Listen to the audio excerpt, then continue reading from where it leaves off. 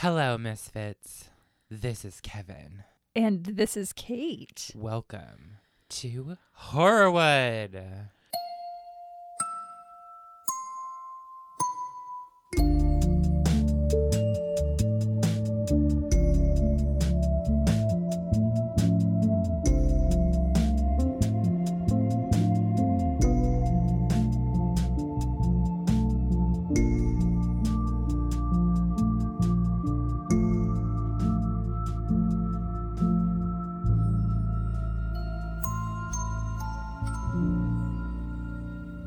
That sounded so I was kind of scared at first. Oh. You were very serious. This is a serious episode. I don't think I'm ready for it. I don't think any of us are or ever should be. Oh, God. I'm glad you're covering this because I honestly don't know if I could have. I had to detach a little bit Yeah. from it because I was just like, this happened. Mm-hmm. And it seems like everybody involved is just glossing over everything. Ugh. Still. Oh, wow. So I'll get into it. Okay. Before we do that. Oh, we have Patreons. We have Patronian shout-outs to do. Patreons. Patreonians, hey. So, you know what? I didn't catch their last names. So why don't you sing a song while I look up the names of the people? Okay. Frere Jacques Dorme. Ooh, French. Kate, the French come back hard in this story. Well, I bet they do. Good way. Yeah, I bet they do. All my stories, I think I've attracted I think you're it. manifesting I'm it. manifesting this, and I just need to stop. I think you're right. Okay, so we have a few Patronians that joined us over the holiday break. Holidays. And we are going to shout them out right now. The first one is Leah Punturi. I hope I'm saying that correctly. Oh my goodness, Leah, you're from Kentucky. So am I. Hello. Or Leah Punturi. I'm going with Punturi. Leah P. And welcome to Leah. the Misfit Murdery. No, wait, this isn't a Patreon episode, but welcome to the club. Welcome to Extra Stories. Thanks for listening. Thanks for listening. Thanks for liking us. Yes, you're going to get some bonus content, so we hope you enjoy. And then we have another Patronian to shout out, which I'm going to let you do this one. Sarah. Is that her name? Yeah, but that's not the one I thought you were going to do. But yes, Sarah, who actually was an accomplice, has upgraded. So thank you so much, Sarah. I believe it is Sarah Pearson Moyers Jordan. You know what? I'm going with that. Sarah Pearson Moyers Jordan. Welcome. I love all of those names. Thank you for upgrading. And now the one that I thought you were going to do, your roommate. Hey, Spencer, you dumb bitch. Welcome. Give me $20. Oh my God. Also, Spencer. when you go to Amazon to buy things on the TV when you're buying episodes, make sure it's not my credit card. So. Okay, well, maybe you need to have a discussion with your roommate there. Thank you, Spencer. I love you. I'm just being an ass. Thank you, Spencer. And okay, I think that's everyone. Thank you for supporting us. And for our listeners who are not paid subscribers but are still tuning in, thank you so much. And we hope you all had an amazing holiday break. And I hope it wasn't too stressful.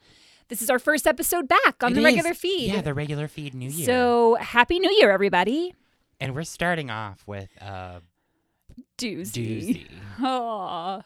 A doozy one. Today I am covering none other than Hollywood icon or not. Yeah, I was going to say Roman Polanski. Oh, here we go. Yeah, this is a crazy story. And it's interesting because I honestly never looked at this story. Oh, okay. Before. I knew that he couldn't come to the U.S. I knew Sure. he had done something some kind of assault charges. I didn't know the full scope of it. So I was actually interested to dive down the rabbit hole and look at this case from different angles. And it's been it's almost 50-year debacle that's still a thing. Wow. Yeah. But yeah, this is the story of Roman Polanski and the 13-year-old girl that he sexually assaulted. Ugh. Roman Polanski, as I said, has been a big name in Hollywood, and he's a French and Polish movie director. Mainly Polish, but he has dual citizenship in France and Poland. So you probably already hate him because he's got that French citizenship. Yeah, that immediately I almost turned off my computer. Anywho, he has won an Academy Award, 2 British Academy Film Awards, 10 Caesar Awards, 2 Golden Globes, along with the Golden Bear and a Palme d'Or. Aside from being a big name in the movie industry, his downfall occurred in 1977 when he was accused of raping 13-year-old Samantha Gailey. That's what happened. We'll get into it more, but I want to dive into his past a little bit. Yeah. Just because it's really crazy what he kind of went through prior I to don't know anything about his background. Yeah, prior to becoming like a big movie person. So he was a big movie person. He's one of those big movie people. He's one of the big movie people. Making the silver screen movies. Making the pictures. The pictures. Give me $20. I don't know why I keep saying that. I like it. Born Rajmund Roman Liebling on August 18th, 1933. We have the same birthday? August 18th? Oh, okay. No. I don't like this. Oh. In Paris. He just did an eye roll. Roman was born to Beulah and Reitzard Liebling. His father was a painter and manufacturer of sculptures. He was also Jewish and originally from Poland. Okay. His mother was originally born in Russia, where her own mother was Jewish, but she was raised in the Catholic faith. Okay. Polanski's parents returned to Krakow, Poland from France in 1936 when Roman was about 3 years old.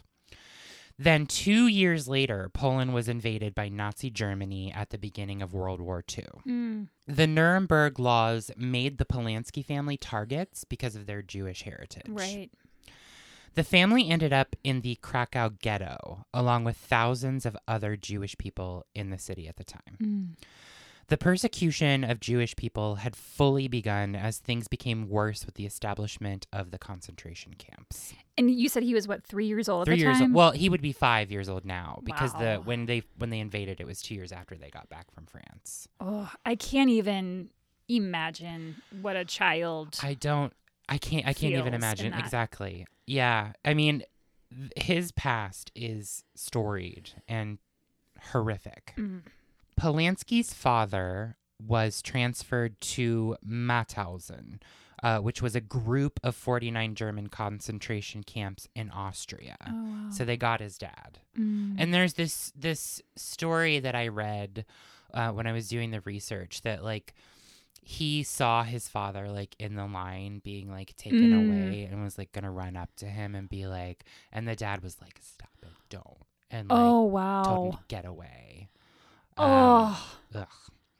His mother, this is awful. His mother was taken to Auschwitz. Oh my God. And killed in the gas chamber very soon after she arrived there, and she had been 4 months pregnant at the time. Oh my God. This is Yeah, I didn't know any of this. Having like seen his movie The Pianist, like I could see why he's so tied to that story and that history. Yeah, it's been a long time since I've seen that movie. I did see that one. Yeah. Polanski was able to escape the Krakow ghetto in 1943 with the help of some Polish Roman Catholics that were helping people out. Did he have any other family? No. It was just them. Oh, man. Yeah, it was just them. I think everybody was just all over the place. Like, they had been in France. The dad was from Poland. I'm not sure if the dad was actually from Krakow, but yikes. So Polanski started attending the Catholic Church and trying to learn how to be Catholic, like learning all the rituals and all the sayings and all the teachings, which is a shit ton of stuff.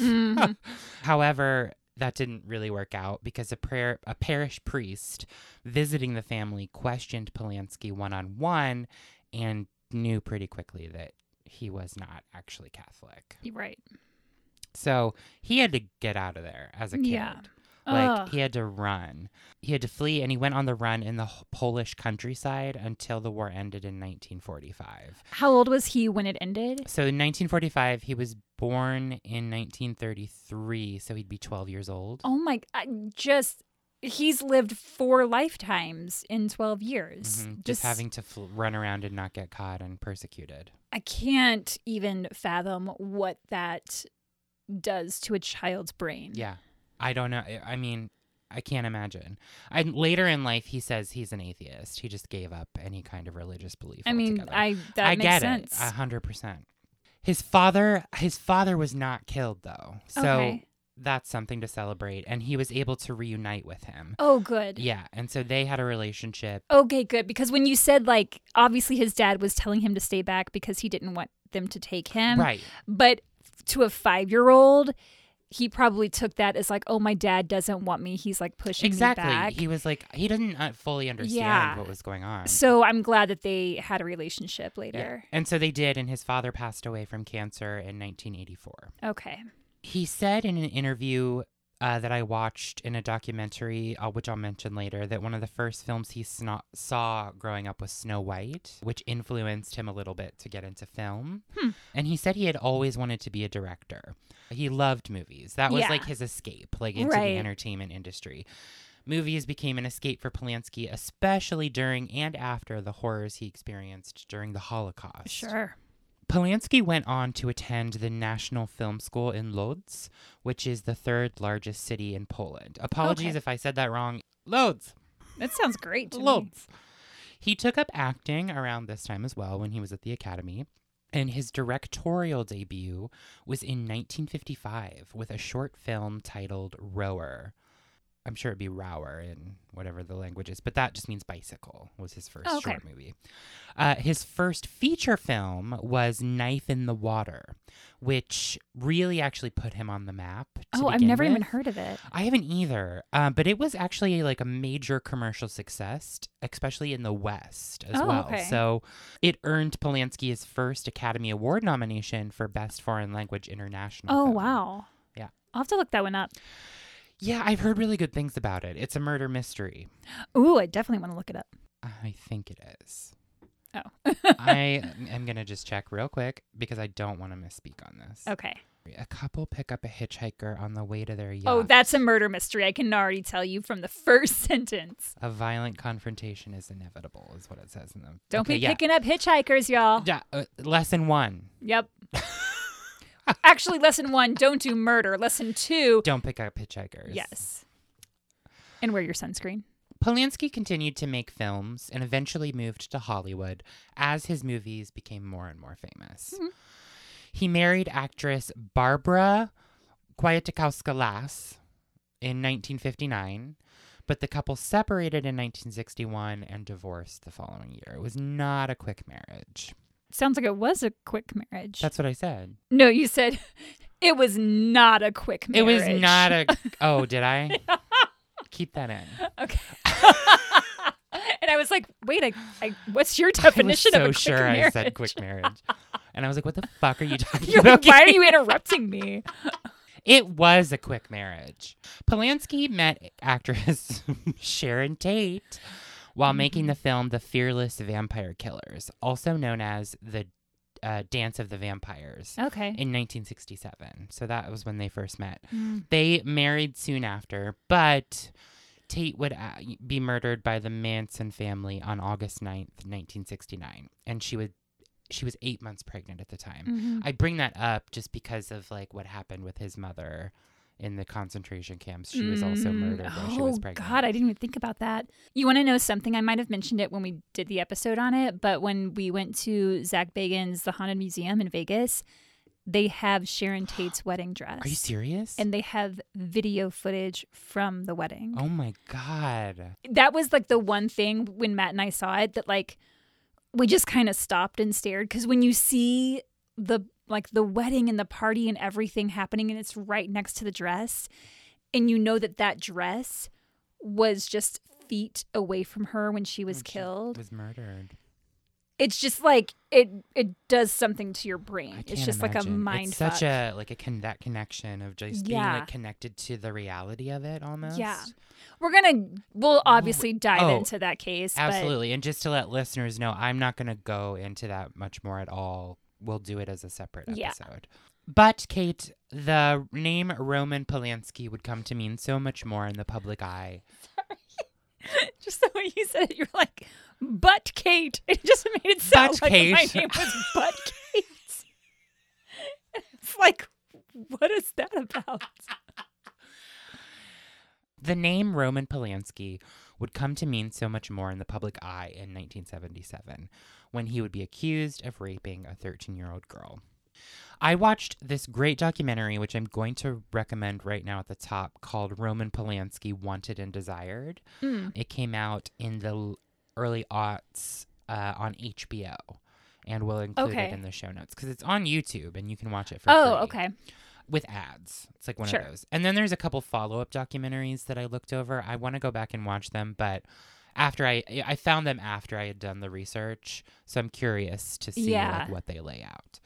Anyway, one of the quotes that he said that I kind of want to start with before we get into all this stuff is like, he's talked about this extensively with the media. And one of the things that he said in this documentary, he wasn't interviewed, but they pulled an interview and showed it in like as a clip in the documentary. Okay. And he said, I like young women. I think most men do.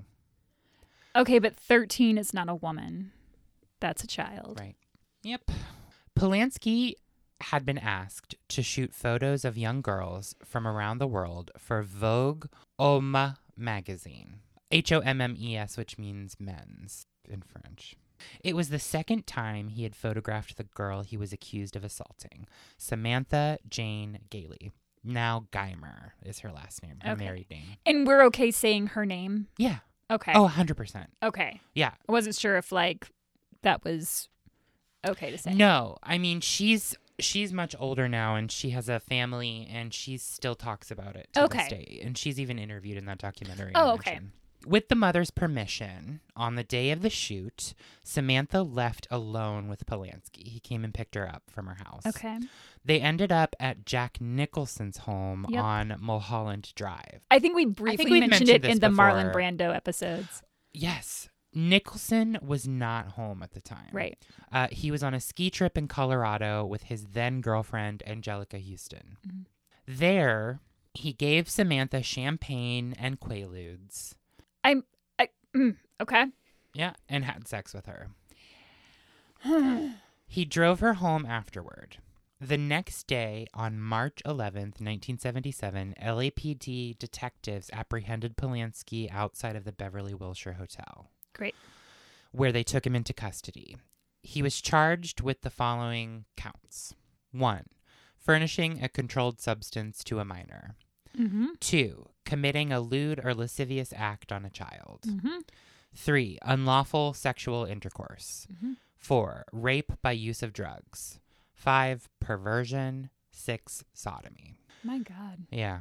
What's kind of crazy about this is that Polanski didn't really perceive having intercourse with a 13-year-old as against the law. One of the... Tell me how old he was at the time. He like was 30s? like 40. Oh, no, he was in his 40s. Oh, shit. Oh, my goodness. Yeah. Oh. Insane. It doesn't matter what age he was, but like, I was just curious. No, but I mean, it's an interesting thing that he just... I talk about it a little bit more, but it's like this weird cultural schism or divide or ideal around like, you know, age of consent and like having attraction toward, you know, younger people. But how can she consent when she's a literal child and she's being drugged? No, I'm not saying she consented. I'm just saying like there's different ideas around the world of what it means to be of consensual age. Because you said something about he didn't see anything wrong with it or whatever, right? No, and that's almost like a cultural thing. But see, here's what I think. He obviously did think something was wrong with it. Otherwise, he wouldn't have felt the need to drug her and give her alcohol. So he knew that he was doing something wrong. Whether he stated later to cover his ass that, you know, culturally this is acceptable for me, blah, blah. No, it isn't. Like, you knew you were being a fuck up and you knew that you were doing something horrific to a child because you had to drug her in order to do it. Yep. One of the retired detectives perceived him as just being like, well, so what to them? And the media was completely split on how they viewed and reported this case. European media looked at him as like a tragic Holocaust survivor. And then the American press looked at him as like this evil monster. Both can be true. Yeah, both can be true, which is why I brought up that, you know, the cultural aspects of it. Because I think the European media was focused on like, okay, well, look at this guy's storied past of like all this stuff that's happened to him. And, oh, this is just another terrible thing that's happening to him. But it's not happening to him. He's the one that did the terrible thing. So one of his friends in the documentary said that if he hadn't been a controversial director whose wife's infamous murder was behind him, it would have been a completely different story. Were they trying to say like that he was getting sympathy because of the Sharon I think Tate? so. Yeah. I think he was. That's what they were saying. Like, if he hadn't had all of this stuff behind him, then it would have been a different story from the get-go. Gotcha. Yeah. So, defense attorney Douglas Dalton, who was defending Roman, was interviewed for the documentary, and he said this quote, which was great, and I had to write it down. People have the right to their own opinions of what happened, but they don't have the right to their own facts. And he's the defense attorney? Mm-hmm. The facts are he drugged a girl, a child. It's just an interesting thing to say when, like, you're trying to defend this man and you're outright saying, like, yeah, you can't deny facts. They all shit the bed on this, and I'm going to get into it deeply. So here we go. Deeply. Doug Dalton was a master of negotiations that signaled that there would probably be a plea deal struck. Like, his whole thing, like, throughout his career, he's handled big cases and usually gets to the plea deal before the whole thing gets to, like, a full trial. Right. Doug was very sound, didn't raise his voice, and often got what he bargained for. The DA put Roger Gunson on the prosecution, a 37-year-old straight-thinking Mormon. Okay. This is gross, but the joking rumor in the DA's office at the time was they put him on the case because he was a Mormon and the only one that hadn't had sex with an underage girl. Wow. Isn't that that's fucked up? Wow. Yeah. I'm so disgusted on so many levels. I know. I feel like I'm still trying to detach from the disgust because I already was so disgusted earlier. Like I said, I'm glad that you took this case because, like, I don't think I would have I had to read separate all it of because this. I was just like, this is really heavy and I really hate it. But please be disgusted for me because I'm just believe me, I already got disgusted, y'all. So the judge who took this case was Judge Rittenband, who was interested in celebrity cases generally. I'm always leery of those kinds of judges. So this is where it gets dicey, because right? it's like the Dominique Dunn case. Yeah. That judge in that case loved celebrity. He thought of himself as kind of like a Tom Cruise kind of guy. Like he just was all about like the press and how he looked and if he was tan enough and like just crazy shit. And yeah, you have to look out for those people. Similar. Oh, no. Similar. He became the judge on the case. He had handled the Cary Grant paternity suit, the Priscilla and Elvis divorce, pretty big. Marlon Brando custody dispute, and more. He acted like a tyrannical director in the courtroom. Great. That's what you want. Yeah, the documentary I watched posited that he and Roman actually had a lot in common. He was friends with many different people in the movie industry. Rittenband loved champagne. He was known as the Hammer because he was a tough judge, and he, even tougher sentencer, apparently. If you didn't have a deal struck with him, you were in trouble, basically. Also, I mean, the fact that this guy likes champagne, like it's kind of hurting my heart because like I love champagne. I love champagne too. And I don't like that. I don't like that we're tarnishing champagne. Let us take it out of it altogether. Thank you. If you like champagne, you're not a dictator. Great. Well, not necessarily. Sometimes we just need a reminder. He had his bailiff keep a scrapbook of all the newspaper articles. Okay. We're keeping scrapbooks now? My God. About cases that he had that mentioned him. He had a scrapbook. So Gross. he'd like to the scrapbook and be like, look, I just imagine him sitting at home at night, bringing a date over and being like, oh, what's this we should read together? Articles about him. It's like you? Ugh. Weird. Yikes. People wanted to be in the courtroom during the Polanski case, and Written Band was basically like booking those seats so people could be in the room. Wow. Was he hand choosing them? Yeah, essentially. He was like choosing, including media and reporters from all over the world. So he was trying to select How is that even allowed? Oh, I mean, this is the 70s in LA. We've True. talked a lot about this. True. And it's basically the Wild West. Yeah. So, yeah, he was charged with these things. He was going to go to trial. And the rape trial was, it kept being pushed off and rescheduled because of various issues. And there was a case that was going on prior to this case in that courtroom where they were going to have it. And it was going longer than it meant to be. So it was rescheduled for August 9th. 1977, which is 8 years to the day of the murder of Sharon Tate. Oh, that's right. As soon as you said August 9th, I was like, why does that sound familiar? Yeah. The media began basically hunting Samantha Gailey, Polanski's victim. Mm-hmm. She said that school was horrible. Oh, my God. The worst part was that no one believed her at the time. Her legal team wanted to try and keep her name out of it. Because they didn't want her. Because she was a minor. But people found out. That's awful. Yeah. No one was protecting this girl. No one was protecting her. And the question, oh my God, in this documentary, they go through some of what the defense was asking her, questions. Questions like, are you married to Roman Polanski? Oh my God. Have you been drunk before?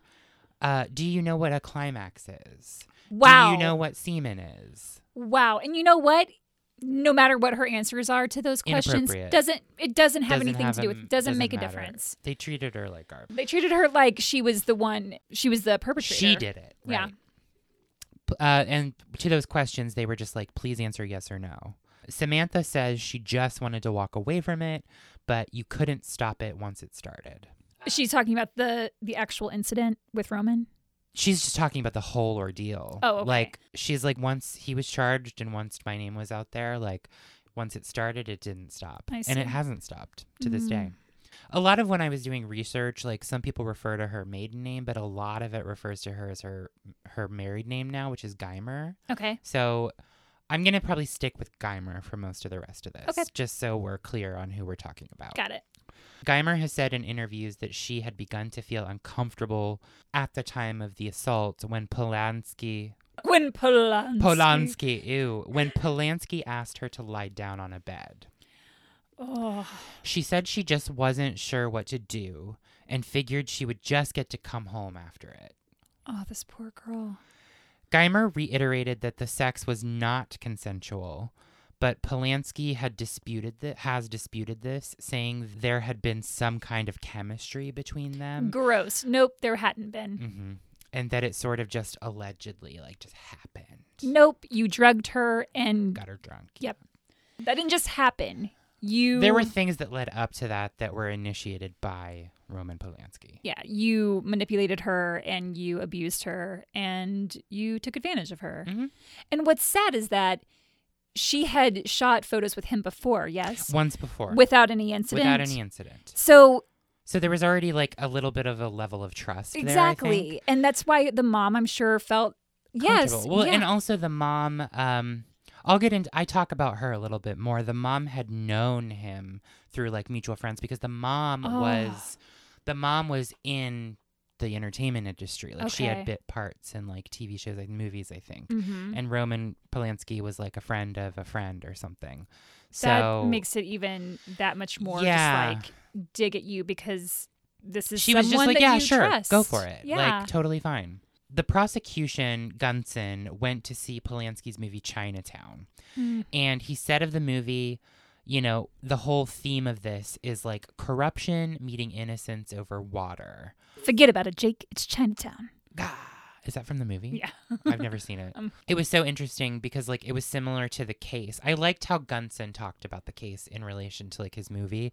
And he said corruption, Polanski, meeting innocence, 13-year-old Samantha, over water, which he was photographing her in a jacuzzi at the time, like at Jack Nicholson's place. So these were pictures of her like in a jacuzzi, like over water. I liked how he likened it to that movie's themes. I thought it was interesting. Just wanted to put that out there. Roman had a very weird relationship with the press because of how he was treated during the murder of his wife, Sharon Tate. And he said that he despised them for their inaccuracy and irresponsibility, as well as deliberate cruelty. What drives me crazy is like this man is just playing the victim, and he's like, "Oh, the press has been after me, and for years, and I'm just this helpless little man." Ugh. Yeah, no.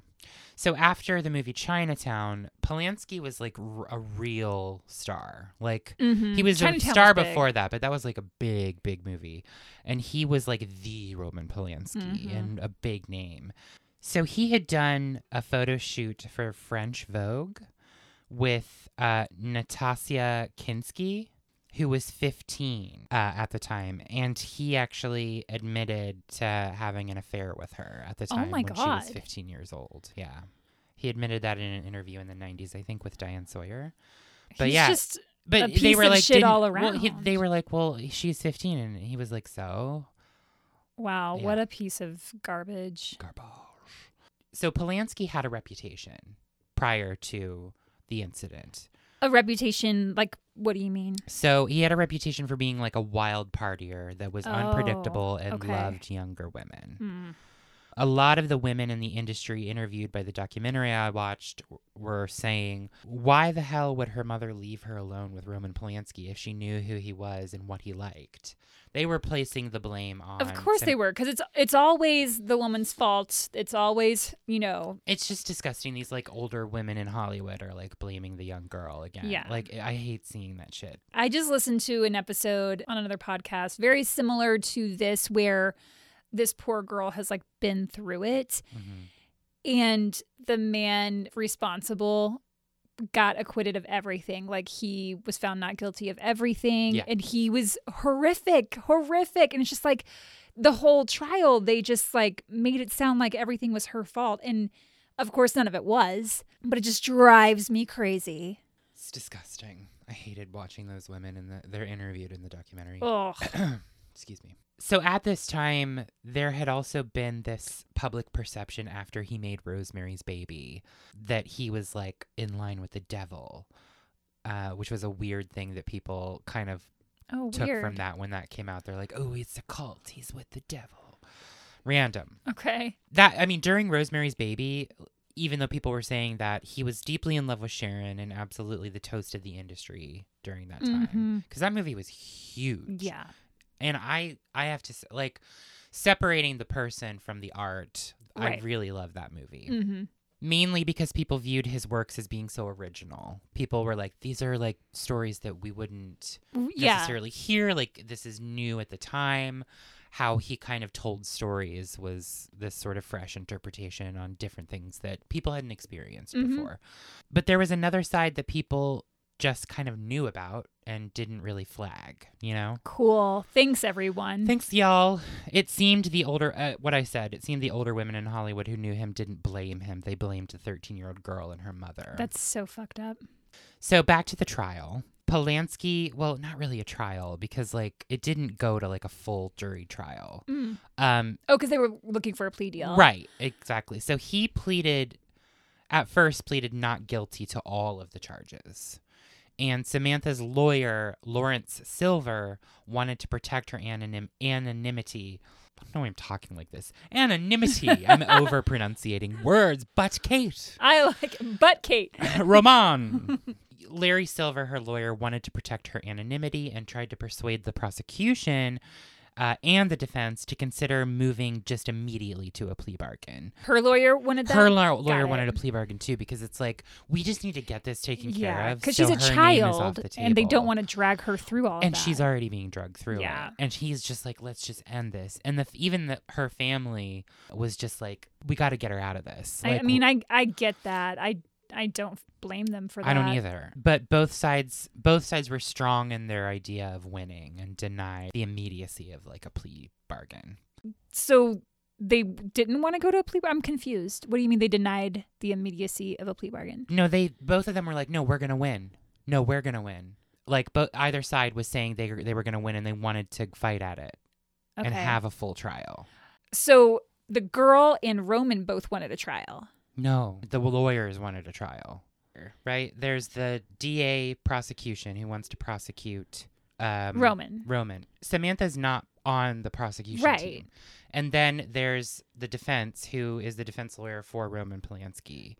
And then there's Larry Silver, who's representing Samantha. Larry is the one at first who was like, plea deal, immediately. Need to get her out of it. The prosecution and the defense were like, no, we're going to fight this out. Does that make sense? Yes. Okay. Sorry about that. No worries. They started building a case, right? Mm-hmm. And this is also gross. I'm really sorry. But a piece of evidence was entered. The pair of Samantha's underwear. I knew you were going to say that. That she was wearing during the attack. And do you know what the judge did? Because either party didn't know that this evidence existed. He said, well, you can each have half. And in the courtroom, they cut her underwear in half and gave a piece to each side to examine. What? How is that even okay? Here's some evidence. Just like, let's just rip it apart. They did it right there in the courtroom. Wow. Was she there? Was Samantha there when that occurred? I don't believe she was. I don't not. know for sure, but I think they tried to keep her away from the courtroom. It sounds like she did have to get up there and talk because they asked her questions. The defense knew that Gunson, who's the prosecutioner, was going to probably send that to a lab to see if there was like stuff on it. DNA evidence isn't a thing during this time, but I'm sure you can recognize whatever might be there. And Roman knew that this was going to be incriminating evidence and that his best option would, at this point, he's now realizing, I think probably a plea bargain is going to be the better deal, right? Because he's like, let's just not, because, I'm caught. You know, like, where they're going to find He's something. like, oh, shit, well, now let me go to the next best thing. Like, let me get a lot of exactly like that. So the only charge that he was willing to like plead guilty to or admit to was that he had consensual sex with a minor. Non-consensual is what you're saying, right? So the charge that that's my next sentence, actually. Unlawful sexual intercourse was the charge he was going to plead guilty to. Oh, okay.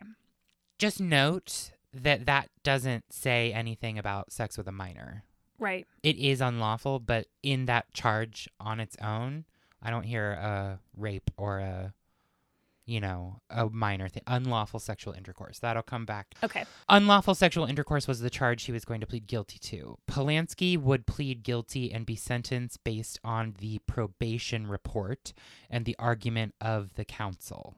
So, at the time, sentencing for this specific charge was labeled as indeterminate. And that meant it could be 6 months to 50 years.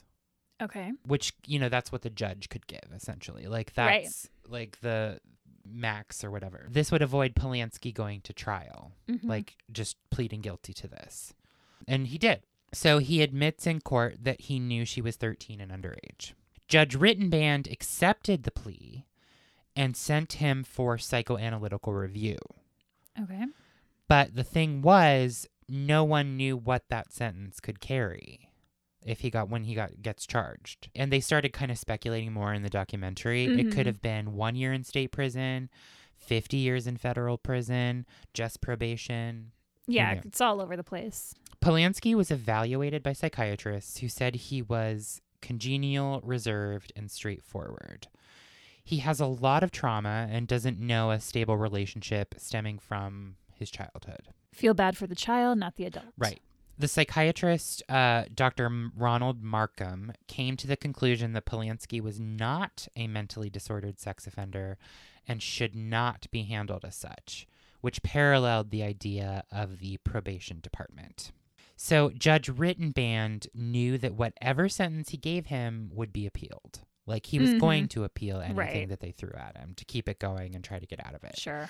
He thought they would take it all the way to the Supreme Court because Polanski had money. Oh.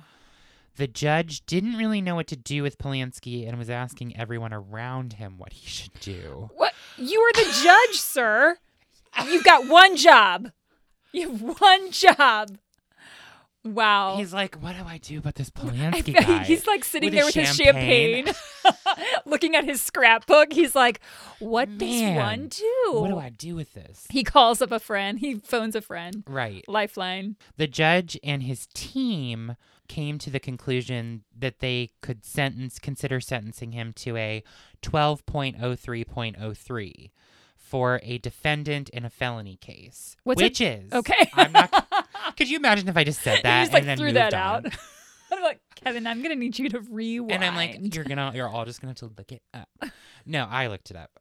It's a 90-day psychiatric diagnostic study observation for an in-depth report. Okay. So it's not a sentence, but he can't appeal it, is the thing. But it's only 90 days. Yeah.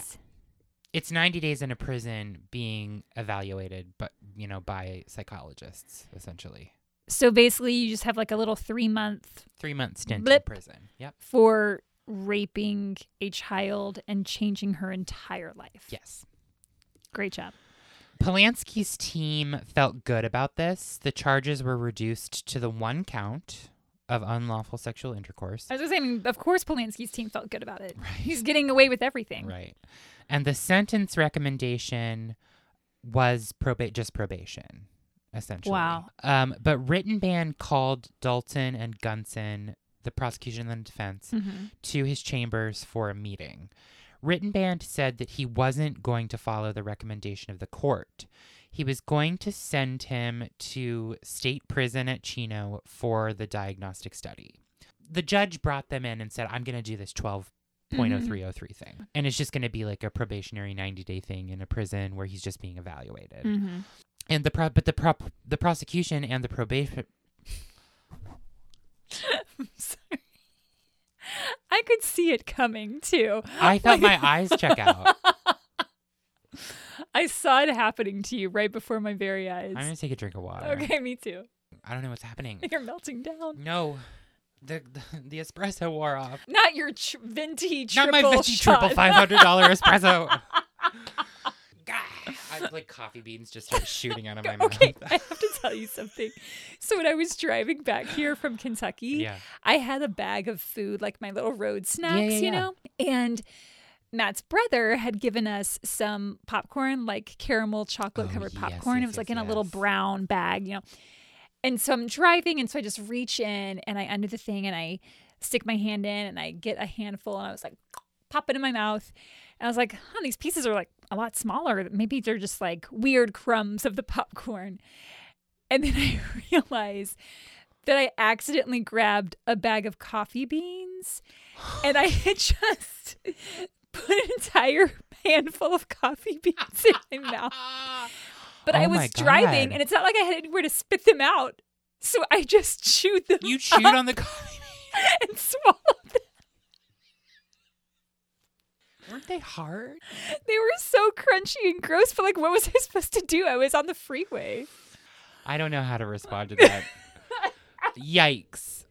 Did you feel like, did you get a caffeine burst? Yes, I was like, oh man. Kate's going like 120. She's like, gotta get there. I gotta get there. She's like, I made it home in 3 hours. Oh my God. I was saying that Polanski's team felt good. The charges were reduced to 1 count. But yeah, the judge Rittenband called in Dalton and Gunson to his chambers to say, I'm going to do this. Like, I'm going to do the 12.33 thing. And the prosecution and probation officer said that was not meant to be used as a punishment. Like, I see. That thing that you're giving him. Like, it's not a real sentence. It's not a real sentence, and it's not like a real punishment. This is for like felony cases where you're like, this person really needs to be evaluated for a long period of time. And especially because he was evaluated. He was already psychiatrically evaluated. And they were like, yeah, he's fine. They were like, yeah, he should, he's not, he knew what he did. He's a sex offender. But they were recommending like, probation. Wow. So anyway, Rittenband rebutted that he didn't want to be responsible if Polanski was injured or killed in prison. So Mr. Champagne Scrapbook was like, well, I'm just going to put him in this 90-day thing because if he goes to prison and someone hurts him, like that's going to make me look bad. Yes, exactly. And in the middle of this all is a young girl who had to endure this horrific incident and then everything that came after that. Yeah. Okay. Yeah. Polanski was directing a film called Hurricane at the time, and his defense attorney asked the judge if he could put this diagnostic study off for a bit so he could complete the movie, which would take... Okay. Literally every sentence you say makes me madder. I know. You guys, he's like a really cool director, and like he just wants to finish this movie before he goes away for 90 days. Do his movie. So like, can we just like hold off on the whole punishment thing? That's not really a punishment. And that would take a year for him to complete. Of course. Right. So the judge was like, okay, but the defense needs to request an extension every 90 days and be granted that extension by moi. Okay. And why would he do that, Kate? So it would look good to the press. For his scrapbook. And his scrapbook. Because if the press is looking good, Judge Rittenband is looking good. Mm-hmm. Judge Rittenband tried to orchestrate how this would go down. He told the prosecution, go out there and say that you want him to be taken into custody. And then to the defense, go out there and argue for probation. Okay. I'm almost to the end of the paragraph. I'm having so many feelings. I'll then make my determination, which is what we all just talked about. So if you don't tell the press what we're actually doing here. Okay. And he gets a good report from that diagnostic study at Chino for the 90 days, which he probably will because he already did. Yeah. That's just going to be the end of his punishment. Ugh. And his defense was like not going to protest that. Well, of course not. They were like, sure, great. Like, that sounds great. Fine, love awesome. It. Thanks, Judge Rittenband. Here's some champagne. So this is what's interesting also about Samantha's family and Samantha. Mm-hmm. Because this family of Samantha actually asked that the film director not be incarcerated at first. Oh, interesting. They were like, I think because Samantha was undergoing so much scrutiny by the press. Again, it was that thing of like, whatever you do, just fucking end it. Like, don't put him in prison, fine, then I won't be the bad person. Yeah, that's another thing is because of the height of his popularity, to be the girl at the center of it all who, I'm going to say that brings him down, but he brought himself down, so it's like not her, you know what I'm saying? But what this girl was going through, I can't imagine. Polanski was free to leave the country and take other work under the terms of that extended probationary period. So Dino De Laurentiis, a film producer, saw a chance to get Roman on board for a remake of Hurricane, and he jumped at it. Polanski was having some trouble getting hired. Oh, really? At the time, no shit. The fact that this De Laurentiis is like... He's jumping on it because he can get a big name director. I think that kind of speaks to his... so shitty. Yeah. So Polanski did leave the country, like, at this time. And this wasn't, like, the final thing, which we'll get to. But he was in Munich, Germany, to meet with a film distributor, and photos surfaced of him sitting between two young girls at an Oktoberfest celebration. Oh, my God.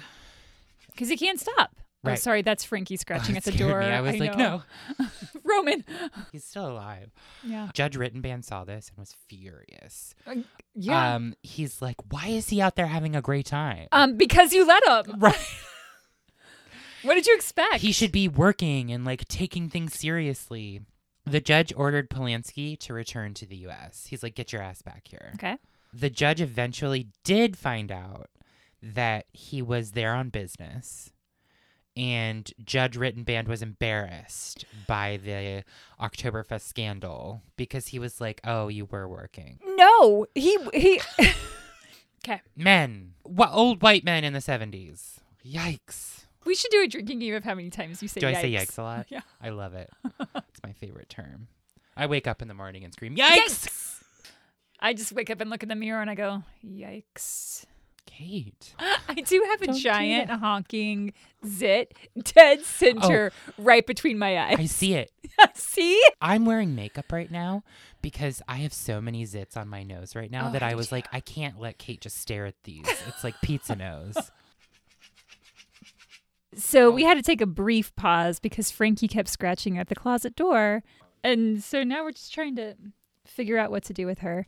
There we go. Okay, we'll try it. All right. So I whisper the rest of this. Sorry. So as I was saying, Judge Rittenband was embarrassed by this whole scandal. He's like, it makes me look bad. So he refused to grant any more stays on the probation. Okay. From this, and ordered Polanski to go directly to Chino for the 3-month study. Okay. He was like, get your ass back here, go to Chino. At least he's trying to do something Something these right days. for once. He was so Polanski was taken to Chino for the study and admitted. Okay. The staff there was worried for his safety, so he was given some protection and spent his days preparing for the Hurricane movie. I mean, when you're a child abuser, you don't do well in prison. You don't do well in prison. And that was actually my next sentence, Kate. Chino is a dangerous place where murderers are housed and people who commit crimes against children are often taken care of in prisons. Take a deep breath. Oh, no. Kevin, what are you going to tell me? After 42 days in Chino, I am going to throw my computer at you. Prison authorities let Polanski out. I hate everyone there. And of course, again, the psychiatric study recommended probation for Polanski. Ugh. People were pretty pissed that he only spent 42 days in custody. And this was going to be very embarrassing to the judge. And he does not like to be embarrassed. Judge Rittenband was like, oh, hell no. And he called the study a whitewash because he was getting too much criticism. 42 days was not enough time in custody. He somehow needs to make up those additional 48 days. Gunnison said, how about you just send him to county jail for 48 days? Okay. Rittenband said no to that because a prison sentence needs to be maintained. What do you mean by that? I think he's saying he shouldn't be taken out of prison and put in a county jail. He should be put back in a prison. Rittenband wanted to make it seem that Polanski was going to be serving a longer sentence than he actually was. So he wanted to make the media think that he was going to, get the book thrown at him when he's not actually going to get the book thrown at him. All the defense, Dalton, had to do was just trust the judge in this instance. He was going to have him serve the 48 days in some way, but it would appear longer to the general public through the media, through what they told the media. I see. Polanski would then need to waive his deportation rights and be deported right after serving that 48 days. Deported to where? Back to Europe. Okay. France or Poland. This totally wasn't a legal thing for Judge Rittenband to do, though. He couldn't just have him do that and deport him. That wasn't really under his purview, I think. Dalton said he wanted a sentencing hearing. And Judge Rittenband said, well, if you want that and you want to keep doing this, then, the deal that I just put forward, maybe I'm not going to keep my word to. Okay. After this meeting with the judge, Dalton and Gunson were both at their wits' end. I'm at my wits' end. Yeah. I'm not even there. Neither of them wanted to participate in this anymore.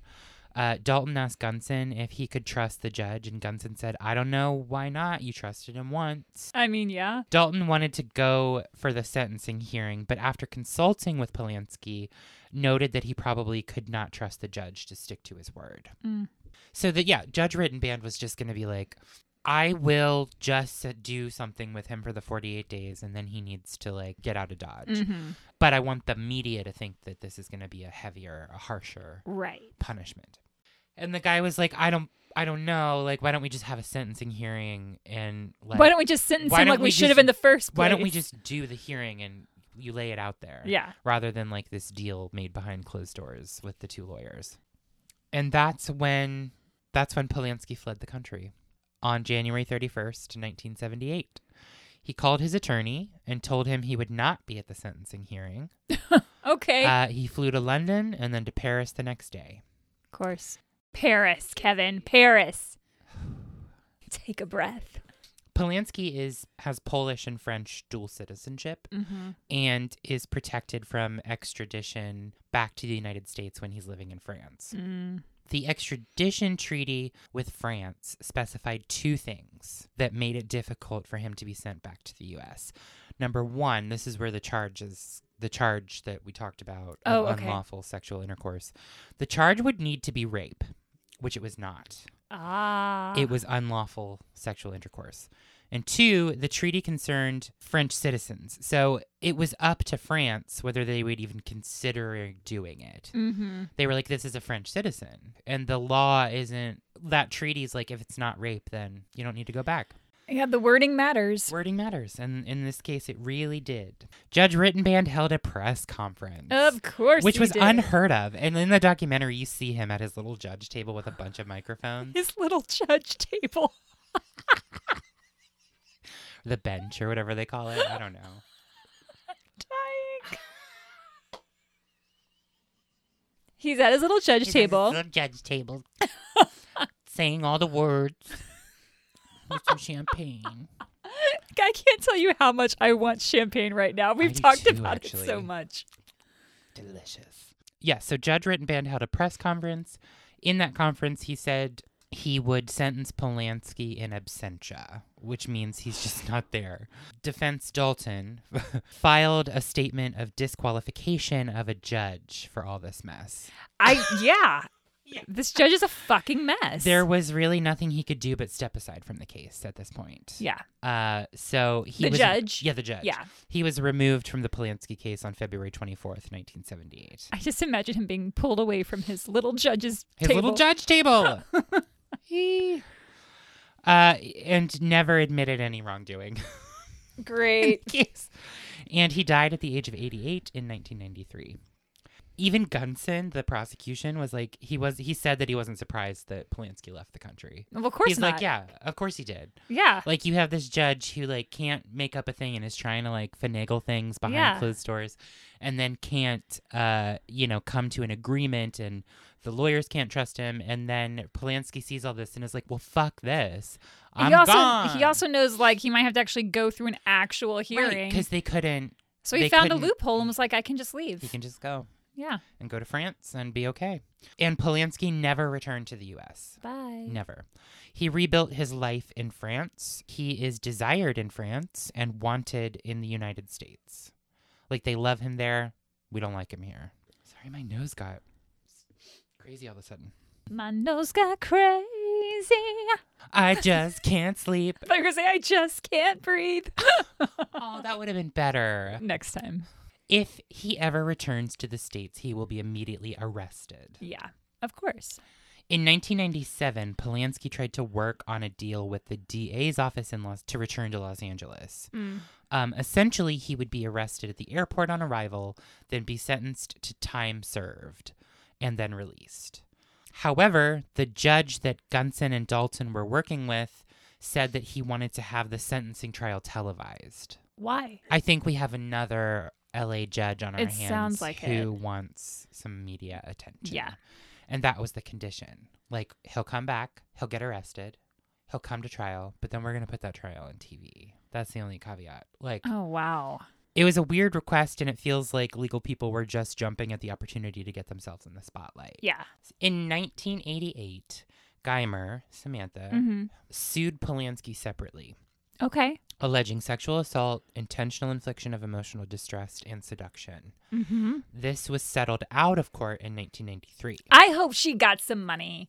We've talked about lawsuits, and I know your feelings on them, but sometimes No. like, This is this is an instance where I agree. yeah, I'm like, you know what? Get something. Well, Get here's something the to thing, pay for your though. therapy that you're probably having to go through. Here's the thing, though. Kate. Shut up, Here's Kevin. the I don't thing, like though. your face right now. Polanski misses the payment deadline. Oh, my God. Of October 1995. Geimer then filed papers with the court trying to get at least $500,000 out of him. Okay. The court held up that Polanski still owed her over $600,000. All right. I couldn't find if she ever received this payment from him. I don't know if it actually happened. Okay. I want to assume yes, I want to assume yes. but I couldn't find it. This case is far from being forgotten. That was so dramatic. Thank you. There have been several occurrences over the years, including Polanski being seized in Switzerland on September 26, 2009. At this point, there's a whole other documentary about the Switzerland thing. I don't want to say it didn't seem as important. We can summarize what happened with Switzerland pretty easily. So if you want to find out more about it, follow the YouTube links, which we'll put in the show notes. Great. Polanski was to attend the Zurich Film Festival to receive a Lifetime Achievement Award. A Lifetime Achievement Award. All right. But LA County authorities decided it was an opportunity to seize him because that country didn't have like that strict extradition. Yeah. So he literally got off the plane and a Swiss official armed with a U.S. arrest warrant took him right into custody immediately. Amazing. The U.S. had 60 days from that arrest to file a written request for Polanski to be sent back to Los Angeles. Okay. But on the other side of this, Polanski would need to just agree to go back to the U.S. Like, he would need to not appeal it. He would just need to be like, fine, okay, you got me. But he didn't do that. Well, of course not. Right. So if he didn't, he would have to go through Switzerland's legal system, which is, it seems like a very intense process, let's say, which would take a long time because he would be able to submit multiple appeals. Like, just keep appealing the decision. So France and Poland were going to jointly appeal to Switzerland and the U.S. Secretary of State at the time, Hillary Clinton, to release Polanski from Switzerland. He was jailed there for 2 months. More than he ever served in L.A. Then Polanski hired several like highbrow attorneys in the U.S. to work on this. Mm-hmm.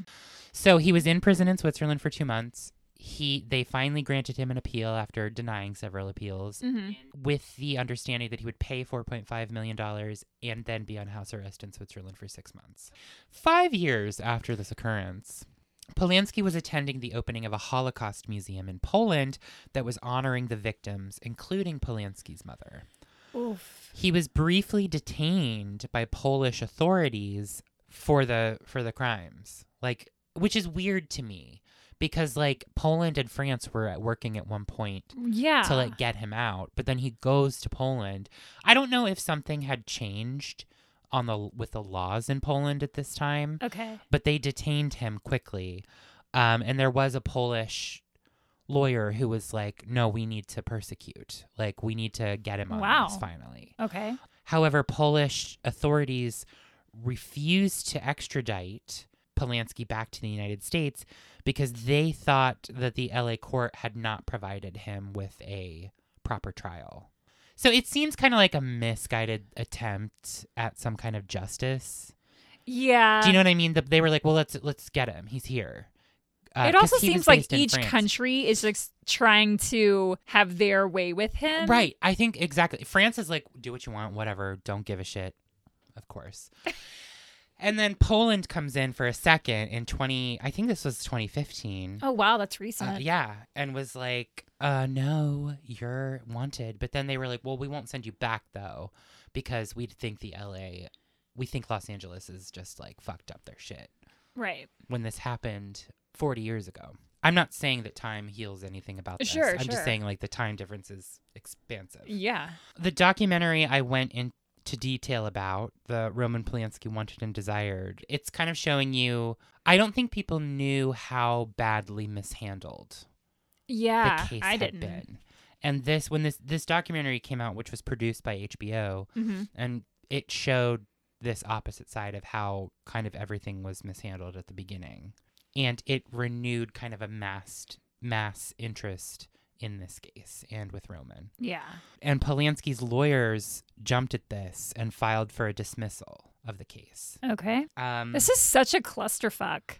Isn't it? I mean, this whole trial. No. This whole thing is. Yeah. The whole process. No one can just do something to put it to bed. It's been ongoing since, it happened. Yeah, they filed for a dismissal, but that wasn't granted. In 2017, Geimer filed papers on behalf of Polanski, stating that she wanted the case dropped and blamed the prosecution for bringing up the assault again. Because she probably was trying to move on with her fucking life. She just wanted it to be over. Geimer is now a mother of 3 grown sons. She stated that it was a 40-year sentence for the both of them. Ugh. There's another documentary about this case called Roman Polanski, a film memoir, where the director publicly apologizes to Geimer, saying, quote, "She is a double victim, my victim and a victim of the press." Well, I mean, at least he finally admits that it, yeah. she was his victim. On August 17th, 2017, Los Angeles. What's happening to you? Reflection happening. I don't know. Los Angeles. Los Angeles. That's how I actually talk. I'm just trying to hide it.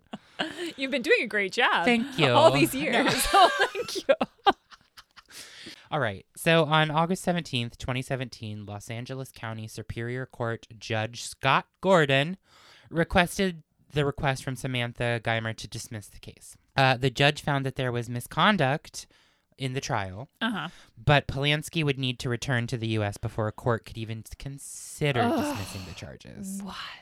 The topic is certainly a heated one, with Hollywood still trying to decide how they feel about it. Famous actors, directors, and producers have stood by the filmmaker throughout this and worked with him, but it seems like that's beginning to change, especially with the downfall of Harvey Weinstein. I was going to say, I'm sure the Me Too movement is making a bigger impact on this. Yeah. So it seems like a whole lot of people are starting to change their tune. Good. Because there were a lot of people that stood by him. Because people suck. A lot of famous actors. Yeah.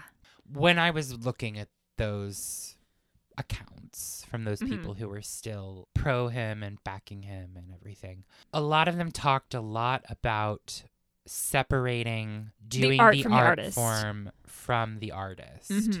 So I think there is a discussion to be had about that, because I think we're getting into a period in our society where we're pushing them closer together, and that what you do in your personal life and what you do and how you act and what you think and what you believe is 100% influential of the art that you create and you make, right? You're embedded in that regardless of anything. There is a book called Monster about this very subject, about separating the art from the artist. The same thing here. Like, we have these amazing movies that even I, the ones that I've seen will admit, I thought they were wonderful pieces of art and film. So I think it's a slippery slope. I don't necessarily know that in that instance I would fault someone at the time they made that decision culturally, because we weren't super attuned to calling people out. I can see both sides of it, is what I'm trying to say. That being said, though, there are other victims that came forward against Polanski with sexual assault allegations. Oh, my God. These are alleged. I'm just going to say that now. These are not tried. These are not investigated. These are people who came forward and talked about it. I don't think it's gone anywhere, though. So allegedly. Okay. In 2010, British actress Charlotte Lewis said that Polanski forced himself on her in his apartment in Paris in 1983 when she was 16. She said that she had met the director at his apartment because she was working as a model at the time, and there was the potential of getting cast in one of his upcoming films. Another woman, only identified as Robin M., came forward that Polanski sexually victimized her when she was 16 in 1973 in Southern California. She came forward when there was talk of dismissing the criminal charges against Polanski because it infuriated her. Another woman, Renata Langer, 61 years old, from Germany, reported to Swiss police that Polanski allegedly raped her several times when she was 15 years old. Oh, my God. Langer is a former model and actress. When that happened at the time, she told her boyfriend, but did not report it to anyone else because she feared how her parents would react. Oh. Langer met the director when she was working as a model, and he invited her to his home in Gstaad, Switzerland in 1972 because he was considering her for a film role. Yeah, it's not sounding good for old Roman there. No. And again, I want to reiterate that these assaults that I've just detailed haven't been investigated thoroughly and are just alleged claims. I wonder why they haven't been investigated. I don't know. I found articles about them, but maybe they are being investigated, but we just don't know about. I don't know. Okay. I just want to, which is why I'm just saying allegedly. Yeah. So Polanski won an Oscar in 2003 for his 2002 movie, The Pianist, which starred Adrian Brody. Again, amazing movie. I get it. However, in May 2018, Polanski was expelled by the Academy because of the long-standing criminal case against him. He sued the Academy. Really? For this, stating that he was denied due process when they expelled him. And this was allegedly stated under a code of conduct that was drawn up in response to all of the sexual misconduct allegations men were facing in the entertainment industry. I love when it's like he's clearly guilty of raping a child and he finds out there's going to be a hearing. He's like, gotta go to Paris. And then when he is kicked out of the academy, he's like, well, I didn't get a fair hearing about this. We got to go back to this. Yeah. Love it. Love an old white man with power. There you go. I'm being facetious in case anyone actually thinks I love an old white man with power. Oh my God, no. Someone's like, what? Polanski lost this case, and the court confirmed that the Academy's procedures were fair and reasonable. Great. Bill Cosby was also expelled from the Academy at the same time as Bye. Polanski. Yep. Bye, Bill. Polanski is currently 90 years old and still working in the film industry. He's currently married to Emanuele Singer, who he wed in 1989 and whom he has 2 children with. I had to come in right at the end with one final What are you going punch to tell the me? Face. In a recent interview with France's Le Point magazine, Singer interviewed Samantha Geimer. Singer? Emmanuel? Okay. In 2023. Oh, wow. I made a transcript of that interview. Well, I have some quotes. Okay. She had this to say, which is translated. Let me be very clear. What happened with Polanski was never a big problem for me. This is Emmanuel talking? No, this is Geimer talking. This is Samantha. Quote, I didn't even know it was illegal that someone could be arrested for it. I was fine. I'm still fine. The fact that we've made this a big deal weighs on me terribly. To have to constantly repeat that it wasn't a big deal, it's a terrible burden. I don't fault her for saying that. I don't totally understand time, why she your would. abuser's wife is interviewing you and you're like, it's fine. You're in a corner. Yeah. Of course I wonder why she even went through. I was gonna say, I wonder how this interview even came about. Right.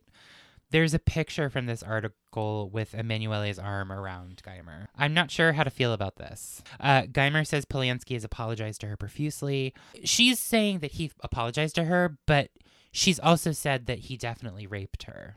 Yeah, he did. I think it's a really interesting look at grief, the media, and forgiveness. Like those 3 things kind of triangulated. I can't imagine the whole ordeal has been an easy one, especially being a victim of sexual assault. I mean... And where do you draw the line on somebody? It's baffling to me at this point. I understand that it's so many years later, but like these people are still being interviewed. We're still talking about it. It's still a thing. Yeah, well, because justice was never actually served. Justice is actually served, so no one can leave it alone. Exactly. It just still feels like this open thing that's hanging out there. Right. So his latest movie was The Palace. It was released last year in 2023.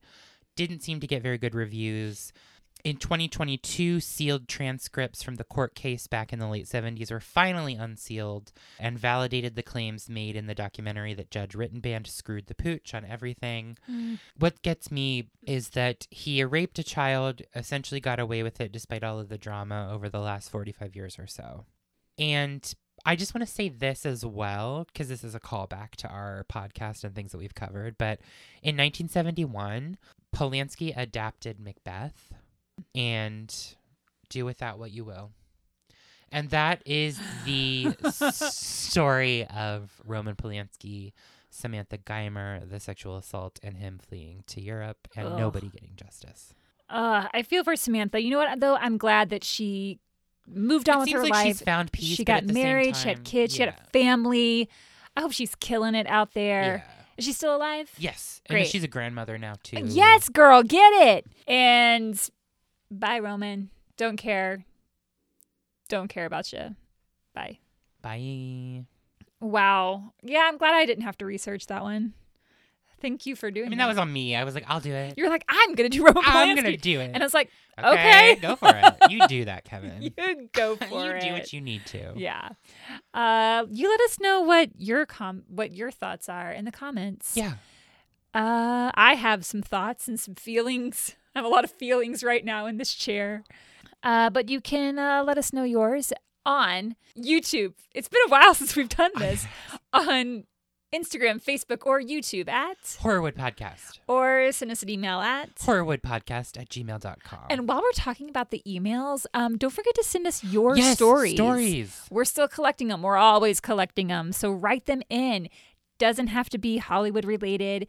It's your time. It's about your experiences, whether it's a haunted thing or a true crime thing or whatever it is we want to know. So send those stories to us. And if you've been to France and had a bad experience, Kevin would directly. love to know. And DMs, slide into my DMs. I don't know. Is that still the phrase? I think so. Okay.